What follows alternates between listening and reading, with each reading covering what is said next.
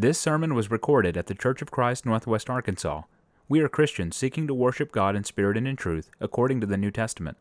Come worship with us Sunday mornings at 10:30 at 1708 Elm Springs Road in Springdale, Arkansas. I'd like to join in and welcoming everybody here this morning. I appreciate that you can be with us. I'd especially like to welcome our visitors. I know we've got several of you, and I'm glad that you can be with us. I hope you can come back with us each and every time you can. And I know we got several in our crowd that's missing today, and just for different reasons, either traveling or health related or whatever the cause may be. And if you're like me, you can feel it. You can feel it when members of our congregation aren't here, and I want you to think about that when you can't be here for whatever reason, and we feel that too. So let's keep those in our prayers, and hopefully they can meet back with us each time that they can. And I'd like to thank Miguel for the prayer on my behalf, and it's my prayer that the things we study will be in strict accordance to God's Word, and also it'll be useful to you and beneficial as we all continue our Christian walk together. And for a little while this morning, I want to talk about the value of godly relationships that we have in the church. And as you can see just from these few pictures that I've got on the screen, just in the short amount of time that we've had this congregation together, we've been able to build some really amazing relationships in our lives. Some great friendships, great brothers and sisters, and a support system that we all have together. And I want to study a little bit about that this morning. And these godly relationships that we have, they're not only valuable for us right here and right now, they're also valuable for future generations, the kids that we have growing up and then their kids that they're going to have. All the future generations that's going to continue to come, these relationships we have now are going to be valuable for them forever. And it's also valuable for the world, the outside world, that they see the light that comes from this congregation, and they see the light, that the love and the support that we all have with one another. And we're going to study a little bit about that this morning. To begin, I'm going to look at Acts chapter 2, and we're going to look at the day of Pentecost. And to kind of set this up a little bit, if you remember about the day of Pentecost, why they were there, this was going to be Jews from all over the different regions, from all these different areas, that they all come to Jerusalem once a year for the Pentecost feast. And they were there. It's estimated at that time that I saw some figures somewhere that it's estimated about 1.4 million Jews came to Jerusalem at that time for the day of Pentecost. So you have people from all over the place. And this was the first time when Peter preached the gospel, and he told them about Jesus and his death, burial, and resurrection, and they were pricked in their hearts. And then we know that many of them believed the gospel. So we're going to pick it up there at Acts chapter 2, verse 44 through 47. Beginning in verse 44, it says, "And all that believed were together and had all things common, and sold their possessions and goods and parted them to all men, as every man had need. And they, continuing daily with one accord in the temple, and breaking bread from house to house, did eat their meat with gladness and singleness of heart, praising God and having favor with all the people. And the Lord added to the church daily such as should be saved." When I read this, it amazes me to think about the very early Christians that we had, that they were from all these different places, and I would just venture to bet they didn't know each other. They really didn't know each other. When you think about all these Jews from all over the place, they're coming to Jerusalem, they really didn't have a relationship already. But this relationship that they did have was founded upon their belief and their faith in Christ. And that relationship changed their relationship forever. So when you think about all these people, it says that all that believed, that means all that believed in Christ and that they obeyed the gospel, they had all things in common. They sold their possessions and goods. So think about these people that traveled to Jerusalem, and then they meet these new people, and now they're Christians, and now they have this new belief from the Jewish religion to the Christian religion, and that they're willing to just sell everything that they have and give to these so-called strangers that are now their brothers and sisters, as every man had need. And they continued daily with each other. And they went from house to house so they could grow that relationship and they could foster that. They ate with each other. They showed hospitality to each other. And they had gladness and singleness of heart. That singleness of heart means that they were unified in their belief and in their faith, that they were together. It's amazing to me that this is how the church began. This was day one of the church. And this is the church that you and I are a part of today. It's the same relationships. That was 2,000 years ago. It's the same relationships that we have now.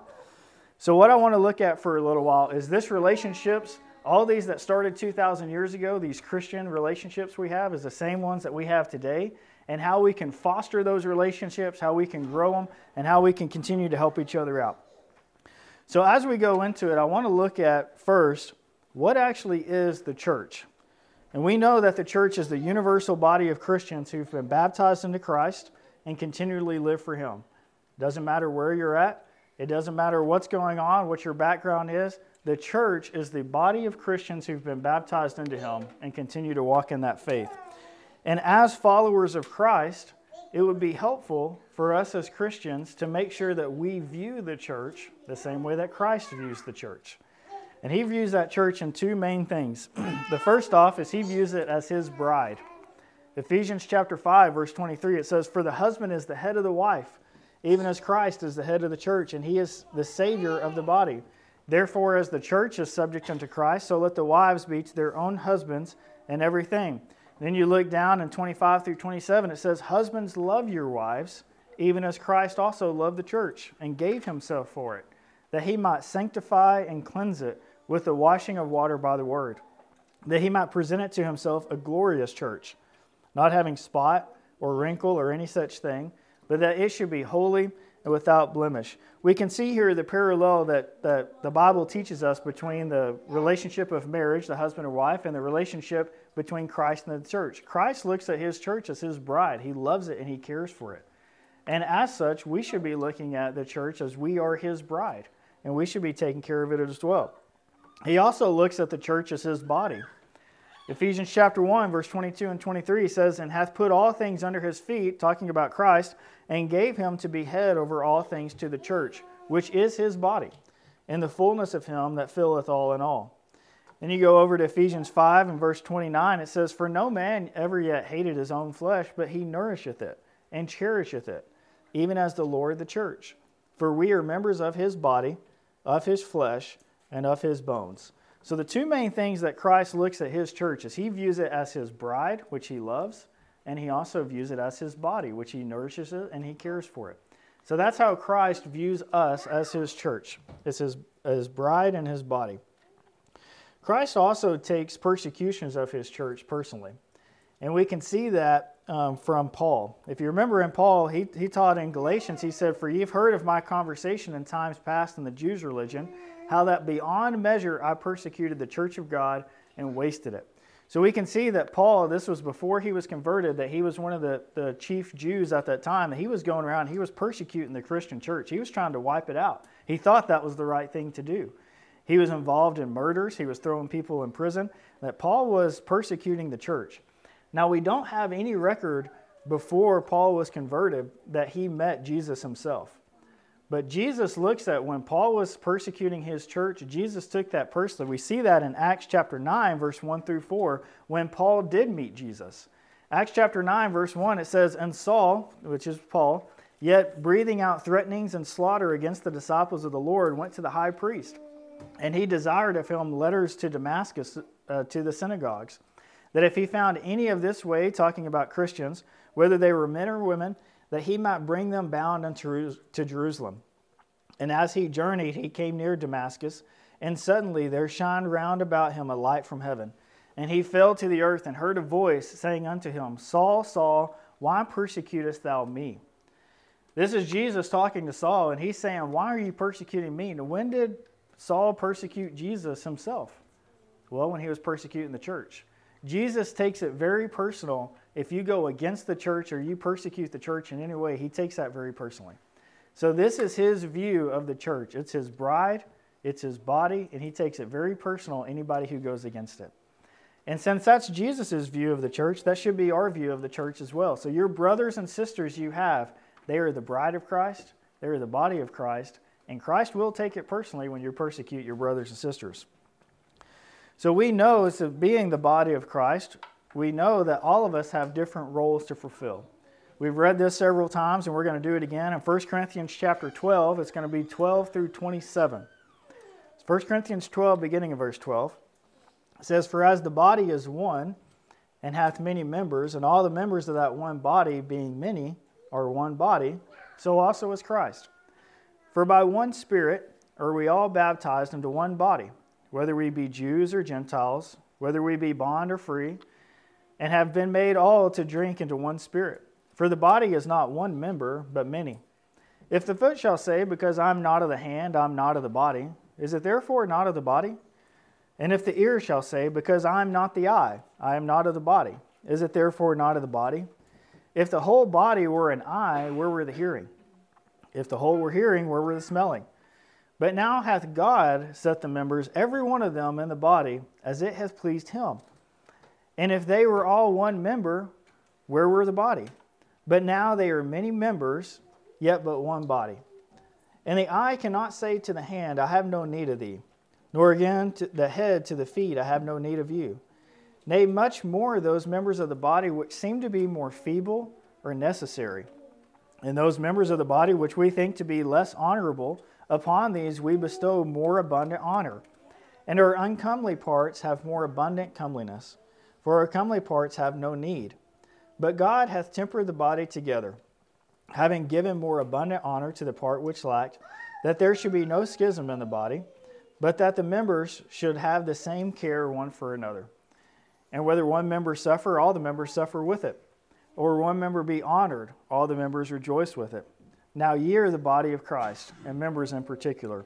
I know that was a lengthy reading, and I think it was necessary for us to just remember that we all have different roles in this body of Christ. There's different things that we've been called to do, different talents God has blessed us with. And we need to remember that your brothers and sisters, they may have different talents than you, and those talents are absolutely necessary for the body to be able to work together. Even stuff that sometimes we may overlook or we may think is really small is really necessary for the body to be able to flow and to be able to work as well as it can. When you think about it, recently we've had some of our members who experienced some hard times, whether it's health related, financially related, loss of loved ones. There's just hard times in this life that all of us are going to experience. And when some of our members feel that, we can feel it as a congregation. We feel it this morning. There's some of our brothers and sisters that are not here, and we can feel that. We know that they're missing. And remember that when they are around you. That when they are here, remember what they bring to the table for the body. That they bring the warmth, the energy, they bring love, they bring certain talents that we can't fill without their needs. So remember that we have all of these needs work together for the body, and we realize that when people are not here anymore.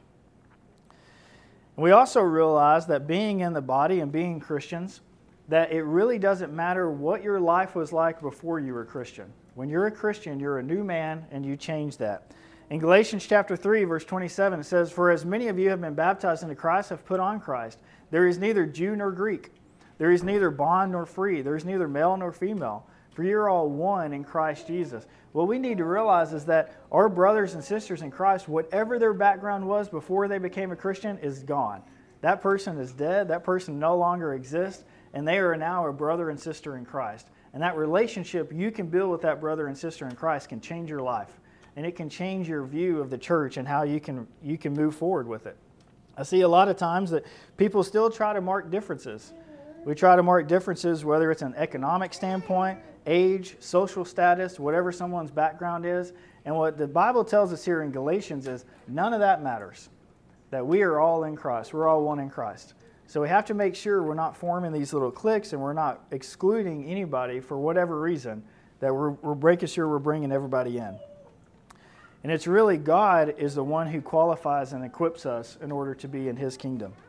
Colossians chapter 1, verse 12 and 13 says, Giving thanks unto the Father, which hath made us meet to be partakers of the inheritance of the saints in light, who has delivered us from the power of darkness and hath translated us into the kingdom of His dear Son. That word meet right there says God has made us meet to be partakers. That means to qualify or to equip. It's God who qualifies people to be in His kingdom, not anything we can do or not anything anybody else can do. God is the one who brings them into His kingdom. And it's our job to see that they're a brother and sister just like everybody else, that they've been into our kingdom. And what we need to realize is that if we're in the church today, it's because God qualified you to be in the church today. And if your brothers and sisters are in the church today, it's because God qualified them to be in the church. And we need to love every member in the church just as so as God loves us. In 1 John chapter 4, verse 20, it says, If a man say, I love God, and hates his brother, he's a liar. For he that loveth not his brother, whom he hath seen, how can he love God, whom he hath not seen? And this commandment have we from Him, that he who loveth God loves his brother also. God knows that we love Him when we show that love and we build those relationships with our brethren. And this is how we can say that we love God, when we show that we love them. And the reality is that we live in a really tough world. There's a lot of heartache, there's a lot of pain, there's a lot of things coming against us all the time. And the truth is that we really need each other. And sometimes we don't realize how much we really need each other until that pain hits us personally. Until the world comes and attacks you, or whatever the case may be, then you realize how much you really need those brothers and sisters in your life. But it's got to start way before then. You've got to build those relationships way before that need just automatically shows up. If a relationship is built upon communication and time spent with each other, and that has to happen before all of these needs will hit. And they will hit. These needs are going to happen to you too.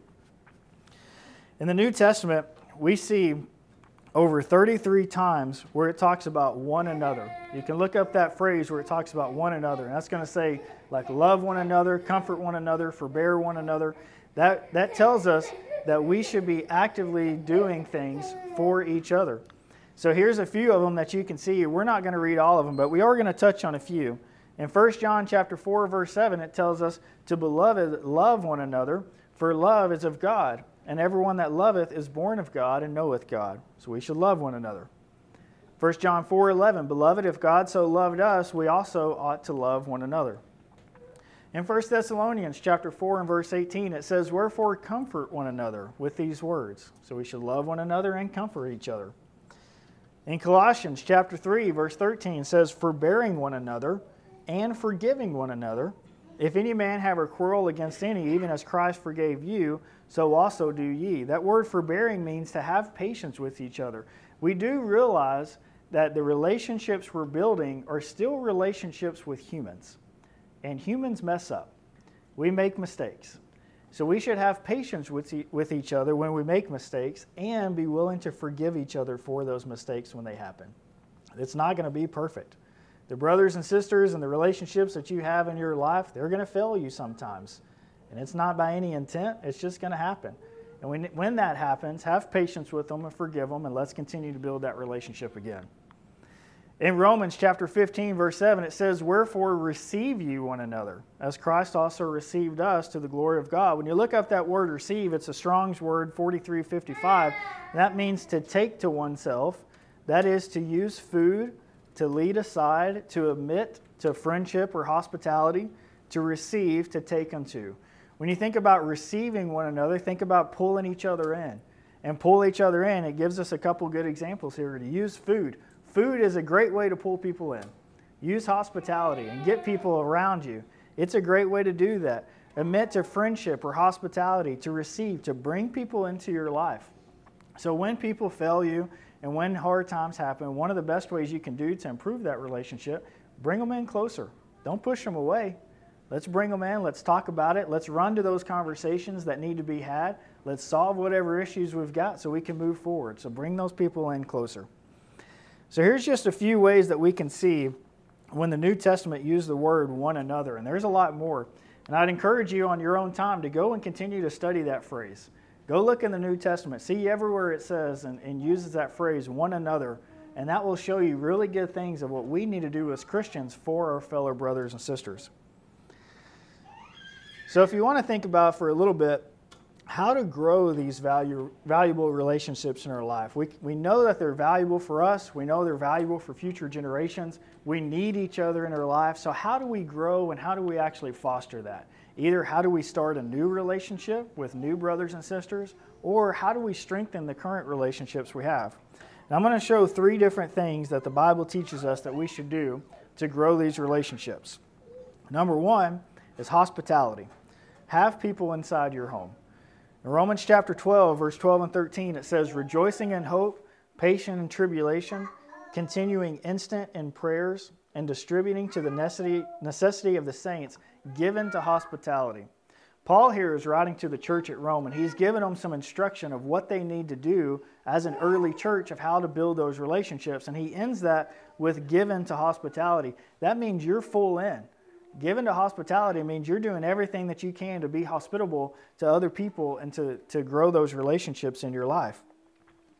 If you also look at 1 Peter chapter 4, verse 8 and 9, It says, "And above all things have fervent charity among yourselves, for charity shall cover the multitude of sins. Use hospitality one to another without grudging." So we need to use hospitality as a tool to foster and build those relationships that we have. And I heard it once said that the kitchen table can build a bond between people that no other place can build. And if you think about that, that's really true. I want you to think about people that maybe you've had an acquaintance with, maybe you knew, maybe here in this congregation you knew a little bit. How does your relationship change after you shared a meal together at your table? It changes. You learn more about each other when you share a meal. You get to know each other at a deeper level. You can see how people think. Maybe you learn a little bit more about their background and their programming and the way that they see the world and they see certain things. And it will cause you to have more empathy when they do things different than the way you do it, because you know they're just a human struggling by just like we are. It changes. When you share a meal with someone at your kitchen table, you will learn more about each other. And remember, this is what the first century church did on the day of Pentecost. Remember, we read through Acts chapter 2, they came from all these different regions. Let's go back and look at that. In Acts 2, verse 46, it says, "And they continuing daily with one accord in the temple, and breaking bread from house to house, did eat their meat with gladness and singleness of heart." Now, I want you to think about this for a little bit. All these people came from different regions. Not all of them lived in Jerusalem. So whose house did they go to? It says that they traveled and went from house to house. So that means some Christians there had to be willing to open up their house to other people. And it's that hospitality that they could eat together with gladness and build that unity, which is what's called singleness of heart here. It's what the first century church did. It's what we should still be doing today, is use hospitality, get people into your home, and build those relationships.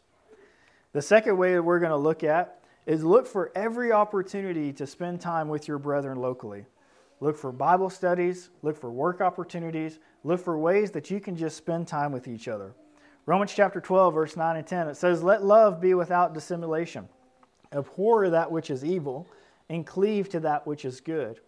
Be kindly affectioned one to another with brotherly love, in honor preferring one another."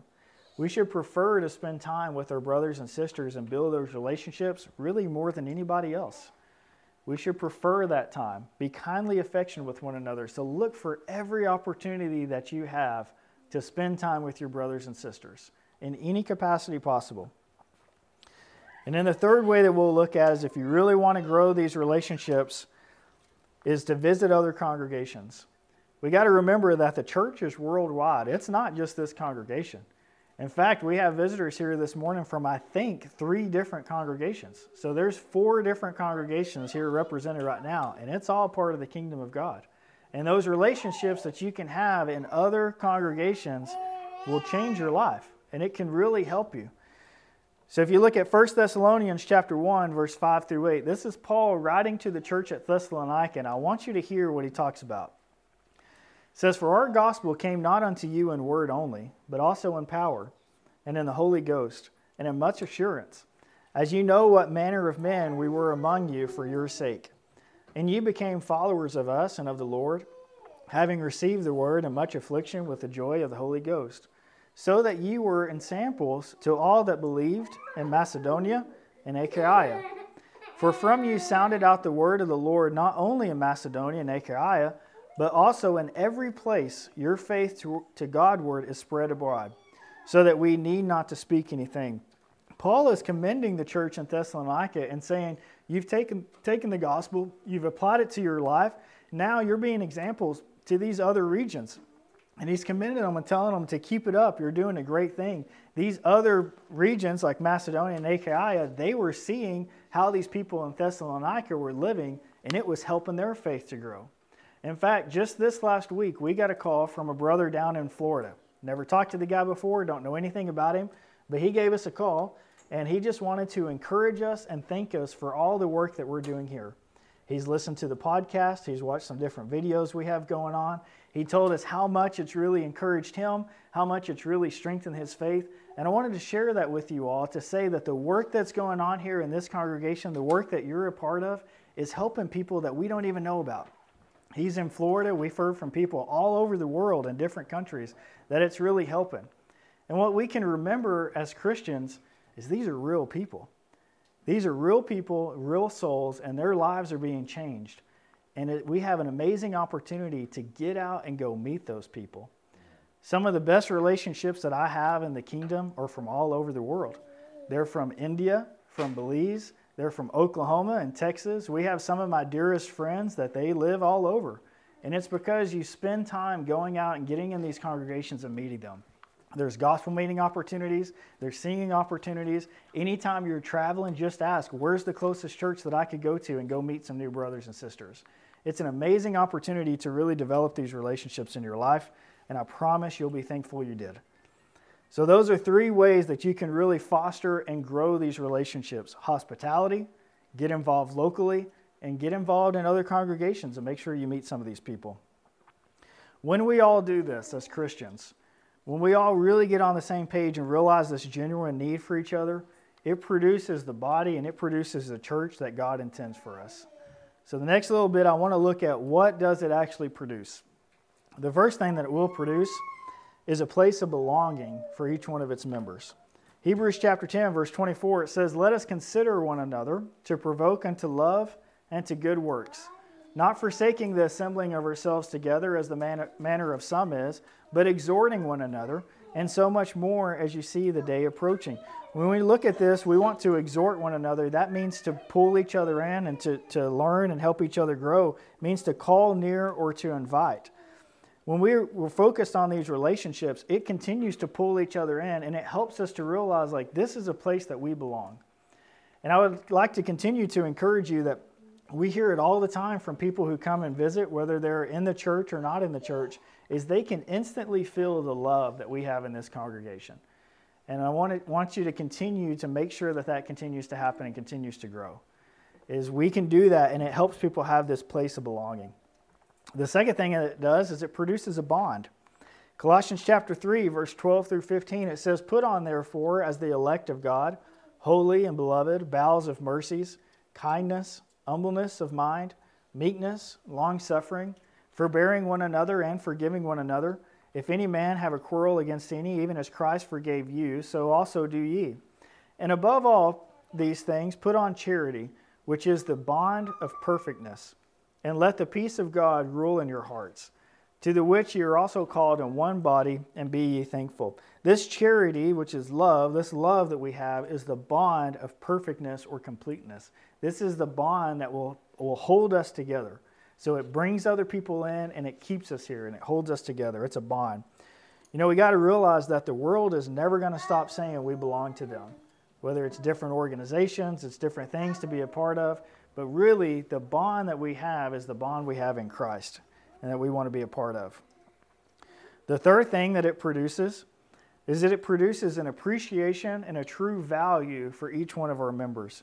Philippians chapter 2, verse 1 through 4, it says, "If there be therefore any consolation in Christ, if any comfort of love, if any fellowship of the Spirit, if any bowels and mercies, fulfill ye my joy, that ye be like-minded, having the same love, being of one accord and of one mind. Let nothing be done through strife or vainglory, but in lowliness of mind let each esteem others better than themselves. Look not every man on his own things, but every man also on the things of others." Remember, we talked about how the body is different members, and different members have different roles and different talents.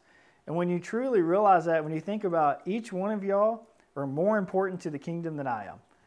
If everybody realized that, it shows an appreciation for all those talents that are being brought in. And it shows the value that each one of our members has. And it helps you as a Christian realize that you have value. And you have a place of belonging here. And you have other brothers and sisters that appreciate you and the talents that you bring to the table. The fourth thing that it does is it helps build a unity. And Jesus' prayer for us when he was here on earth was that we would all be unified. In John chapter 17, verse 20, it says, "Neither pray I for these alone, but for them also which shall believe on me through their word." That's us. In verse 21, "That they all may be one, as thou, Father, art in me and I in thee, that they also may be one in us, that the world may believe that thou hast sent me." Jesus was praying for you and I today that we would be unified, that we would all be one, that we would have that singleness of heart, that we would be like-minded, and that we would all be unified. Ephesians chapter 2, verse 4 through 6, it says, "But God, who is rich in mercy, for his great love wherewith he loved us, even when we were dead in sins, hath quickened us together with Christ. By grace ye are saved, and hath raised us up together, and made us sit in heavenly places in Christ Jesus." Now let's go down to verse 20, and it says, "And are built upon the foundation of the apostles and prophets, Jesus Christ being the chief cornerstone, in whom all the building fitly framed together groweth unto a holy temple in the Lord, in whom ye also are builded together for an habitation of God through the Spirit." Jesus gives us this visual here that we can really think about, that the kingdom is a building, and that we're all unified together. We all have the different roles and different talents, and we're all put together, and that Jesus is our chief cornerstone. We're built upon that foundation of the prophets and the apostles, and that we're all pulled together. When we think about when you're all pulled together, you're all unified. One thing we really have to be careful of in this world is isolation. Different things are going to try to pull you away, whether it's your pride, whether it's different things, whether it's charities or organizations or something is going to try to pull you aside. And we have to be careful of isolation, that God wants us all to be unified. He wants us all to be gathered together. And we need to remember that if someone does start to kind of slip away or they start to try to pull back, is we need to go receive them. Remember, we need to go pull them back in and do what we take so we can all be that unified church as He wants us to be. The fifth thing that it produces is growth. It produces a spiritual growth and learning in each one of us. Ephesians chapter 4, verse 11, it says, "And He gave some apostles, some prophets, some evangelists, and some pastors and teachers, for the perfecting of the saints, for the work of the ministry, for the edifying of the body of Christ, till we all come in the unity of the faith and in the knowledge of the Son of God, unto a perfect man, unto the measure of the stature of the fullness of Christ, that we henceforth be no more children tossed to and fro, carried about with every wind of doctrine, by the sleight of man and cunning craftiness, whereby they lie in wait to deceive, but speaking the truth in love may grow up into Him in all things, which is the head, even Christ, from whom the whole body fitly joined together and compacted by that which every joint supplieth, according to the effectual working in the measure of every part, it makes increase of the body unto the edifying of itself in love." These few verses here talks about how we grow up into Christ, that we submit to Him, we learn from Him, we have each other to help teach, to help nourish, and we're all growing together. So when we're working together and we're continually building these relationships, it produces this spiritual growth in all of us that we all need, that we're all getting stronger and stronger. And it produces a growth that the world will want to be a part of us. Other people will see the light that we have. John chapter 13, verse 34, this is Jesus talking here, and He says, "A new commandment I give unto you, that you love one another, even as I have loved you, that you also love one another. By this shall all men know that you are my disciples, if ye have love towards one another." This commandment that Jesus gave us is that we would show this love to each other, and the outside people in the world, they can see it. They can see that there's something different when true Christians have this relationship with each other and they show that love for each other. They see it, and they want to be a part of it. And that's the sixth thing that this will produce, is this place of love, and it places of growth. So to recap that, it produces a place of belonging, it produces a bond, an appreciation and value for each member, it produces unity, spiritual growth, and growth in number by inviting other people in. So this is the church that God wants us to have, and this is the value of the godly relationships that we do have in our life. And I would like to encourage you, I'd like to thank you for the value that you bring to me and my family in our life, and I just encourage you to keep it up. Let's continue to grow those relationships. Let's continue to do whatever we can to foster those, to bring other people in, to help nourish, help love, help take care of each other, so that we can all continue to grow and we can continue to be that light to the world that God has called us to be. We have a beautiful family that other people want to naturally be a part of. Now let's go show it. Let's go show that family, and let's go invite them to share that blessing as well. If there's any of you who feel like you would like to grow the relationships in your life and maybe you need a little bit more help, then get with one of us. We can help you with that. We can invite you into our home. We can show you how to do it. We can have Bible studies with you. We can grow that relationship with you, and we want to. And if you need that in your life to help whatever you may be facing, then we can help you with that. Or maybe you haven't submitted your life to Christ in baptism yet, And maybe the value that you have is really limited because you're not fully a Christian. You haven't really followed Christ yet.